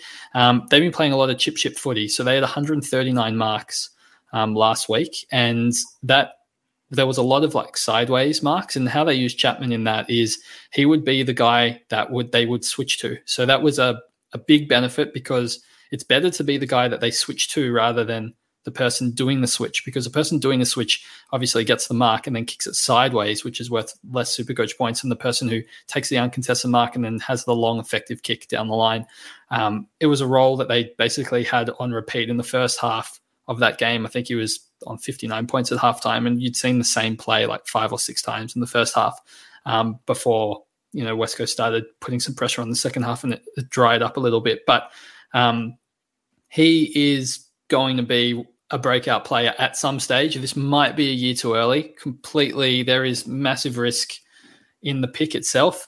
But I don't mind it because of the easy draw. The role is kind. I like the long-term injury to Wilson, so his usage should be a bit higher. But more so, it buys time as well in that spot. It allows us to get to week 6 so that we can swing McGovern back, so we can hopefully swing Dacos back. It's a pick that's not going to lose. He's not going to drop in price. He will still gain money. I think personally he can match Gibcus's money that he can make while scoring more points on field. And if that's the case, round 6 comes around, he's one of my first guys that I'm upgrading to get him off the field and upgrading to a premium mid so I can, catch back up with a premium mid and swing McGovern and Dacos back there. So that's kind of the benefits that I see by having Chapman at D5. Would you be that hot on him if we actually had rookies? Or is a relation? What's the word? Like a relationship of coincidence or something like or it's a lack of options to fit structure. That's all. If Coleman was here, you wouldn't even looked at Chapman twice this preseason, right? Yeah, well, I actually didn't. I've never had Coleman. I've been kind of anti Coleman. In the past, I had Chapman here before Coleman in this spot. This is an Aaron Hall thing. I had him in round 5 before anyone had him. You can check my team, my Slack, whatever it is. I didn't think Coleman would have had the role that everyone predicted, and actually in that first, before he got injured, people were not happy with his role, and I was like, that's what I thought. Anyway, the point is, I wouldn't pick him if we had defender options because out of all the mid prices, he's near the bottom for me. I think he's better pick than Ralph Smith and Kerno, but I think he's still worse than McGovern and Cherry and Brody. I think he's down there. So it's not like I'm ecstatic about the pick, but the other picks I do think can come with a degree of great success. I mean, my success criteria for Chapman is not going to be 150K. It's going to be 100K and getting to round 6 and me avoiding all of Gibcus's bad scores that might end up on people's field depending on how their structure, their side is. So I think, it's not something I'm super happy with. I'm not going to lie. It's the point of my team that I am least happy with, but there's enough positives there that I think sometimes buying time isn't a negative in Supercoach. All right, so can I check a hypothetical at you? Sin gets named on the field round 1. Yep. Do you drop Chapman to him, or are you moving like a Hinge or a De Koning to Sin instead? So assuming all the other rookies are named, I probably am still fading Sin. I think he needs to perform really well to hold his spot, but the quality that he would be pushing out of that Port Adelaide side, you've got Dersma. Off the top of my head, he probably would be the one that would make way. I think that the risk is really high for Sin, and he could also be a sub candidate, and that would kill his cash generation. So Sin's not really high on my list unless there was a long-term injury. People say that he might play by Bonner, and Bonner's probably going to play at least like 14, 15 games for Port this year. So he's the kick-out taker too. I just don't really see. I would love a rookie to come in so that I could change up my structure. If there was someone better, like, I don't know, if Wilmot was guaranteed to play round 2, then I would consider that. But yeah, from the options that we have when we're looking at Boyd and we're looking at Sin, I'm just like, it's none of it is very appealing to me. I'd rather get to round 6, do my switcheroos, get the players that I want down back on field, and then, go from there. Fair enough. Move on to the midfield. Well, midfield's the same thing as before. Yeah, I was going to ask about like Edwards and Blakey, but I won't do that too. It's a little bit off the beaten path. Keep your personal research to yourself, JD. Blakey's price is a bit. If Blakey was the same price, I'd be taking Blakey over Chapman. Yeah, but he's not, so I can't. Yeah. In the midfield, we've got McRae, Took, Neil, Rowell, Berry, Jason Horne-Francis, Nick Dacos, and Ward. And on the bench, we've got Dill Stevens, McDonald, and Owens from St Kilda. Obviously, the big difference is Rowell in our midfield over the third big dog in, I think you guys had Steele. Yep. This is the common one that I'm seeing. I'm seeing in Slack as well, that this is pretty standard. Pistol, do you think it's necessary to have both Rowell and Berry? Like, it seems almost a fait accompli in our Slack that people want to have Rowell and Berry. I think it's a good idea. I mean, just throwing out numbers, and obviously JD, and if you don't agree, shout out. But Rowell, you would probably predict to go within 30 or around 30 points of Steele, give or take 5 points. And that money that you save ends up going into the back line and getting you a Stewart or a Lloyd.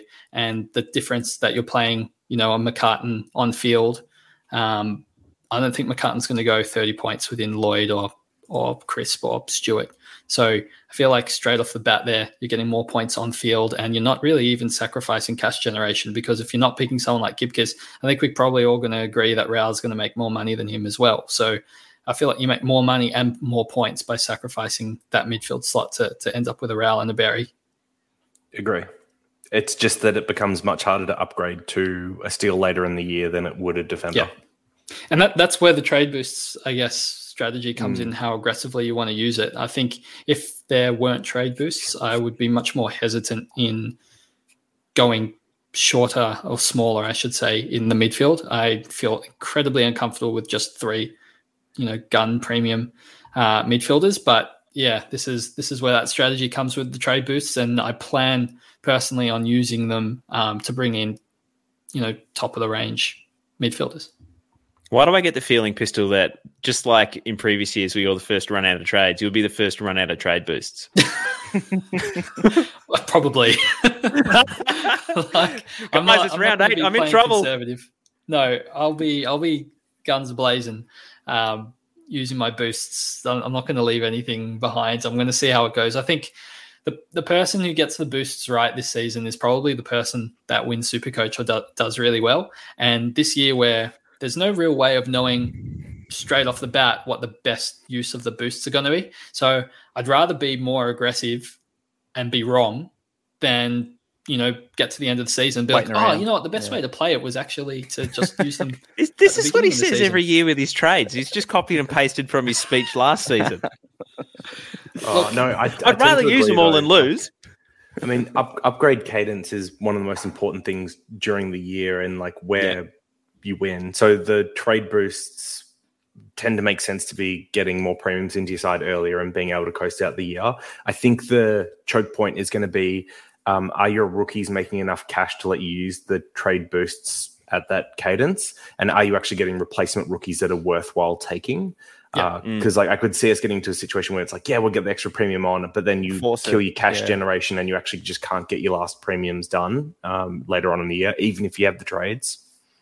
With Chesser injured and Clark injured and Holland's not in the team, we probably have like better downgrade options than we've ever had in like the last 5 years as well. Better than our starting options. Yeah, they are. They're all better than our starting options as well. So I feel more confident than last season. I feel like last season we got all the good rookies at the beginning, and then halfway through the year we were like, I mean, I'm pretty sure I picked up Mead throughout the season, and I'm like, what am I meant to do here with with this Waterman as well in the forward line? That like became a headache. I remember that. Yeah, like, we got stuffed around with a lot of those downgrade options, whereas this year, because we've been stuffed around in the preseason and we don't have those options to start the year, hopefully that means better ones in the end. If we're making money, I mean, whole point is, I think every year I've started with 13 premiums and this year I have 11. So it's obviously a big shift, but hopefully the mid prices I'm taking don't all flop and I'm making more money than before in combination with boosting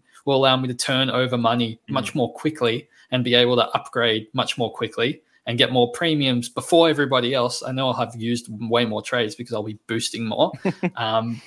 But again, you only get one season to try and figure out how to use the boosts more effectively and get an advantage over everybody else. So I'd rather basically go down swinging and try and win the game than just play conservatively, finish top 1,000 for the fourth time in a row and just call it a day. Like one day I'm going to beat Chizo's 8th. That's the aim.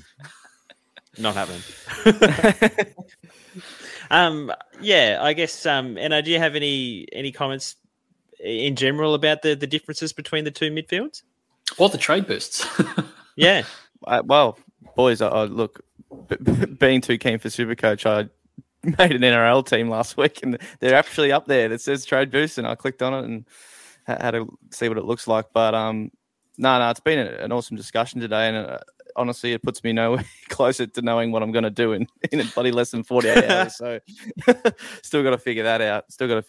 But it really, that big dog, that third big dog really does strangle the rest of the team, and obviously especially defense. And it's clear to see. It's just so hard dropping a big dog midfielder when we've started 4 or 5 nearly every year for the last 6 years. So that's what's in my brain, and that's clearly what is keeping me doing it. But it is definitely consideration. Have we had? I feel like last year just was like a year out of nowhere. We just had so many that went 115 plus. Am I just imagining that? Like I feel like it's the most. It's the most that they've had by far. So I think a lot of the times, continue? Do you think it's been a slow trend up over time? That's the question. That's just so the benchmark for what an M8 has gone up like heavily over the last, 10 years. It used to be 105, and that's what you hear people reference, and it was genuinely like 115 last year. So you started Merritt, and he finished, I think, M9 at 115 average, and you're like kind of disappointed because he played 22 or whatever, scored you 115, but he got cheap at the buys, and he wasn't even a top 8 mid. And you're like, oh, this sucks. Like, crazy stuff. Yeah. Obviously, we've gone through our ruck line where we went Gawn over Darcy. I'm pretty comfortable with that discussion kind of brought to the 4 hour side of things. Yep. And our forward line was identical. So we're totally in agreement, and all 4 of us are in the same boat, and we all believe that this is the perfect amount of mid prices, and we're all on board.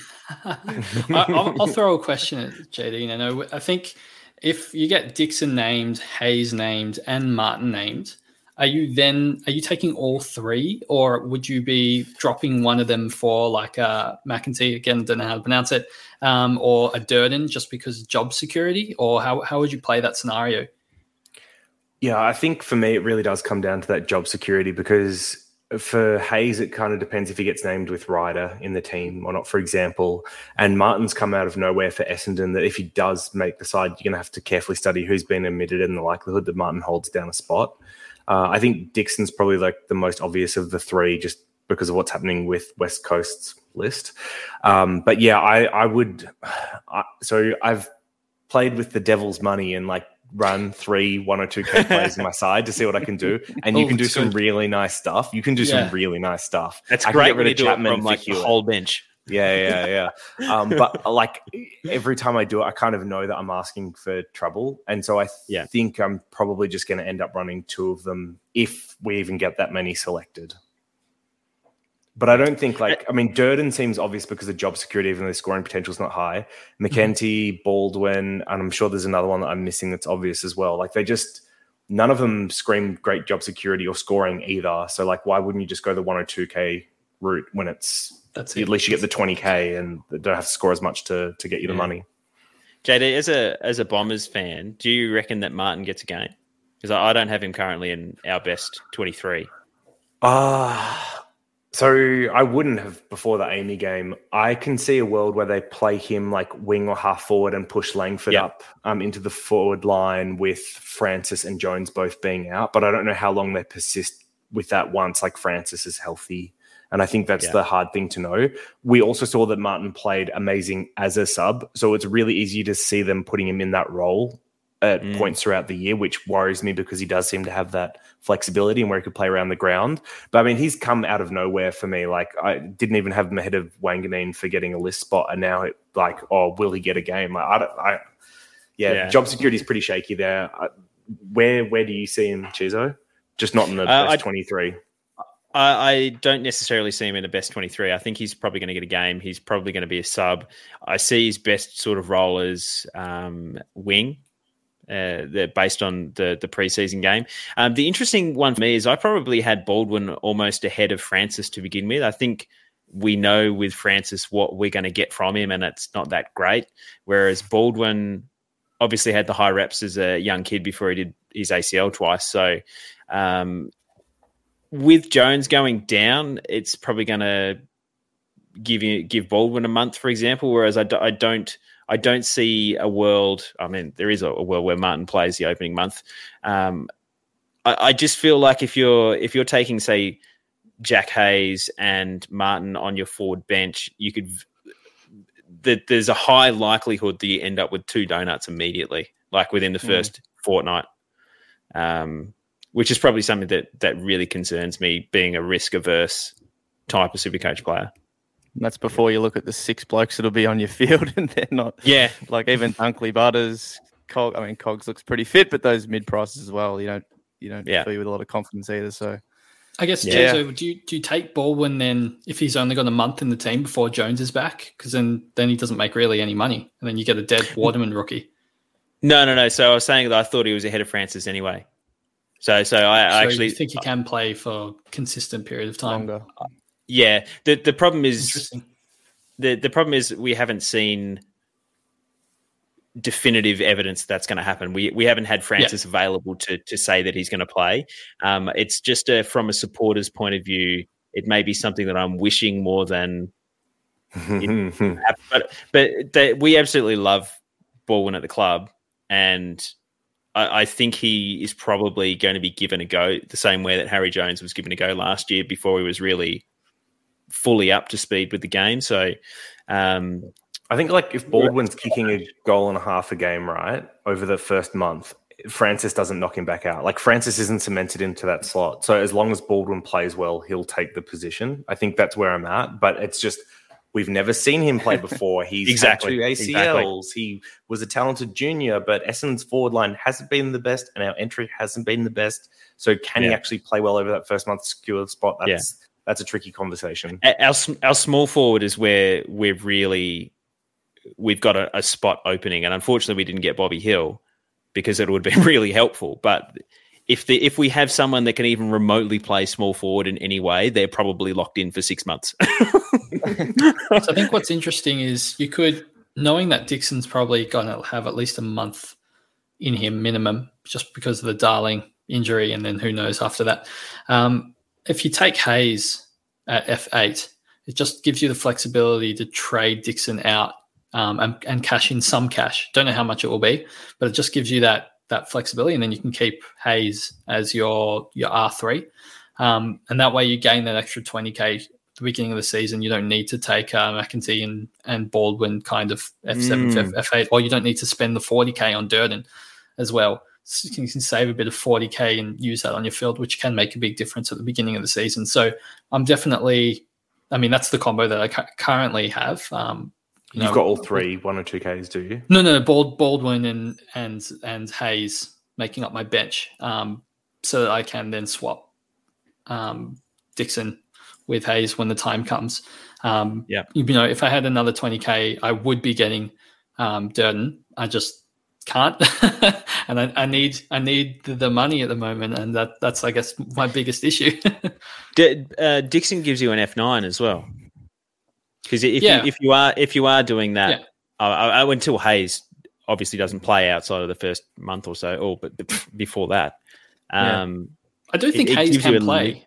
It's not like he can terrible. play alongside Ryder as well. He's totally. He's in the AFL, of course he can play. He's the same build. Height is 1 centimeter taller than Mason Wood, who gets a gig every week. It's not like Mason Wood can't be dropped either. It's not like I feel like he'll just be in and out, depending on Ryder and all that. Season. Like he'll, just about 1 round here, 1 round there. That's which is actually not a bad R3 situation. Yeah, because you get cover randomly throughout the season. Get a loop here and there, but. You get a loop. You get cover. You can sell him when we'll be looking for a loop this season. To be honest, no, it won't be hard to find. They're coming. Round 1 will be interesting if we have a whole team named and no loops available. I think with West Coast's half a team, I think most people are just going to be looking at Took Miller there. Yes. Straight C. Straight C. Yeah. I think it's fine. All right, guys. I think that pretty much ticks off everything that I wanted to talk about. Did you guys have any other questions, or are we good? I think the only other thing that hasn't been talked about a lot, but probably will matter once teams drop for round 1, is what you do with the last 2 bench spots in the midfield. So McDonald seems like the one everyone's kind of got penciled in as a bit of a lock for Hawks, even though he may not be guaranteed. But then after that, you've got Hoff, Soligo, Owens, and potentially even Stevens from Geelong. Mm-hmm. Where have you kind of got them rated? How are you thinking through? Imagine we live in a world where all of them get named. What do you do? What a world. So I think for me, Owens... the cork. For all of them get named. Owens scored 39 Supercoach points in the last quarter when he came on, and they've now got, 4-week injuries. Well, first month out for Clark, as well as Billings, and Zach Jones as well on mental health leave. So there's a spot for him. He was a decent ball winner. He's kind of that X-factor type winger. He's a 190-centimeter winger. I think he can accumulate the ball just at a rate that the other guys probably can't. So that's probably where I look in terms of upside, but job security is not the best. I think for Crows, Soligo is got no job security whatsoever. I wouldn't even be touching him, to be honest with you. If we've got Dawson, Miller, Seedsman coming into those wing roles, even Soligo moving to the half forward doesn't really help because of the way they structure their side. They can bring in Pedler, they can bring in Barry. There's just too many fringe people that he'll be in and out. He can play sub, kills his cash gen. It just screams at a non-selection. And then Hoff is not ready to play AFL, but they don't have a choice. So you kind of force into it. Something that I've been considering is taking McEntee in the midfield, just because I feel like Port Adelaide typically in the past, when they play a youngster, they really play them for a long period of time. And the competition for that spot is really Motlop. And I don't think Motlop's that good. No, he's been getting by on name value alone. How long's Robbie Gray out for also? He's not. He's fit. I think he's going to be good. But McEntee was in the team and playing before any of that. Like he was in the 22. So he played last year. Am I right about that? He was a mid-season pickup. Mid-season rookie. It was a mid-season. So he was. I did some research into him. He was a midfielder before he got picked up. They picked him up. They converted him into a small forward in the SANFL. He was quite successful in the SANFL. I think he averaged like 17 touches and 1.5 goals a game, something like that. So not a bad ball winner by any stretch of the imagination. And then now you've got a situation where Fantasia's out for like 2 months and Motlop's really fringe in his own side, to be honest. So that's a position where I feel like he could hold if he's named from round 1. So I'm kind of feeling like out of all of these dodgy bench, M11 types, he actually might be just the go for me, to be honest. So, but you've got him behind Baldwin and Durden? Yeah, only because it's in the forward line. It's a bit tricky. I also need that 20K, which is why I have Hayes. So that's where that becomes an issue. But yeah, at the moment I have Owens until Owens isn't named, and if he's not named, then I'll get McEntee, and that's kind of how I plan on navigating.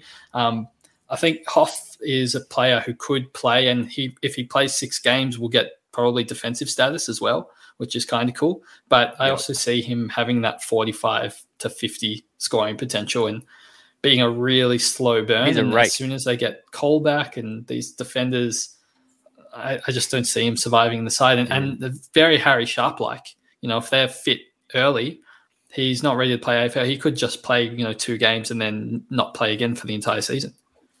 Yeah. But it's a good loop.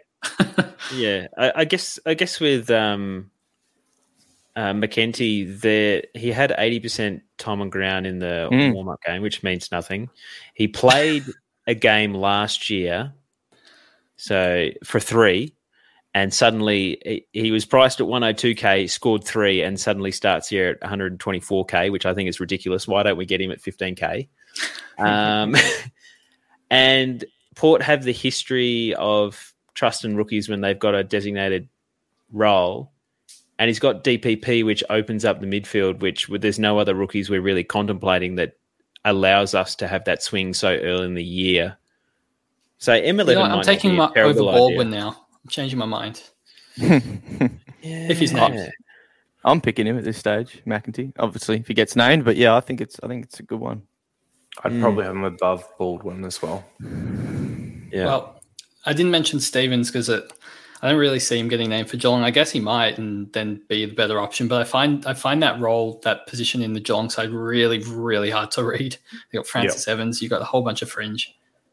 Yeah, and they're always really clear.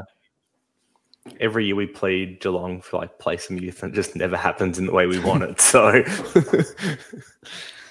they'd have Duncan out, Menegola coming back, stuff like that. So even if he does play, it just screams like he wouldn't play for very long at all. Yeah. I feel the same as Will Kelly. I know I didn't mention him on purpose, but I feel like he's the type to get a couple of weeks, Roughhead comes back, and then we never see Will Kelly again for the rest of the season. So that's a strong void and is a bad loophole. At least Hoff plays for West Coast, and there's a lot of Sunday games. Collingwood play early, every week, so you get stuck with a guy that's going to be locked out first. It's a nightmare situation. Yeah. God, this has been a good chat. I've really enjoyed this. It hasn't felt as long as it is. That's hour and 45.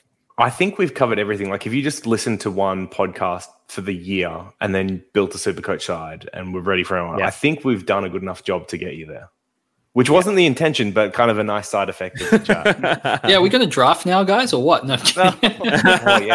We were going to do that. Out the window. I think this has been high value. Yeah. All right. I guess what's the exit now? Just click. What's the sign off? Stop and leave the show. Do we do socials? Do we do a hot take? What do you want to do?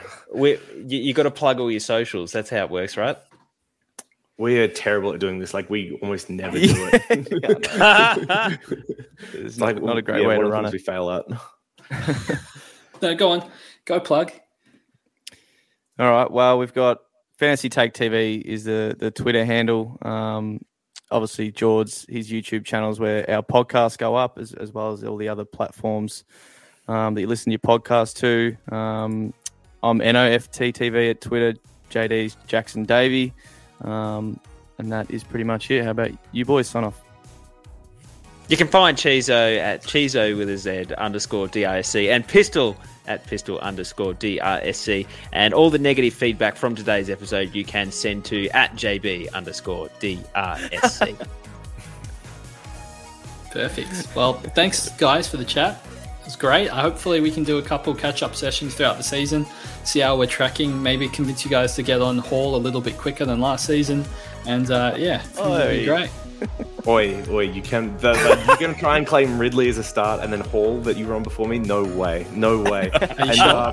And Pistol, I sent you an invite saying like, hey, now we're in Sydney, can we do some podcasting together? And you just left me on read. That was really weird. So maybe we can solve that next time. We'll resolve. To be continued. Cheers, boys. That was great fun. See ya.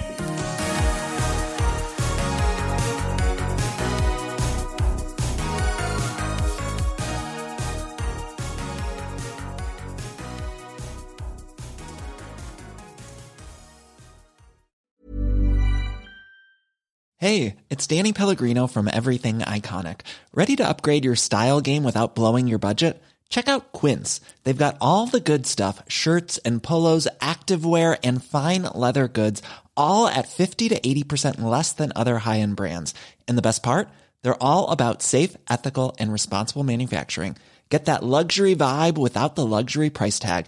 Hit up quince.com/upgrade for free shipping and 365-day returns on your next order. That's quince.com/upgrade. Ever catch yourself eating the same flavorless dinner 3 days in a row? Dreaming of something better? Well, HelloFresh is your guilt-free dream come true, baby. It's me, Keke Palmer. Let's wake up those taste buds with hot, juicy pecan-crusted chicken or garlic butter shrimp scampi. Hello Fresh. Stop dreaming of all the delicious possibilities and dig in at HelloFresh.com. Let's get this dinner party started.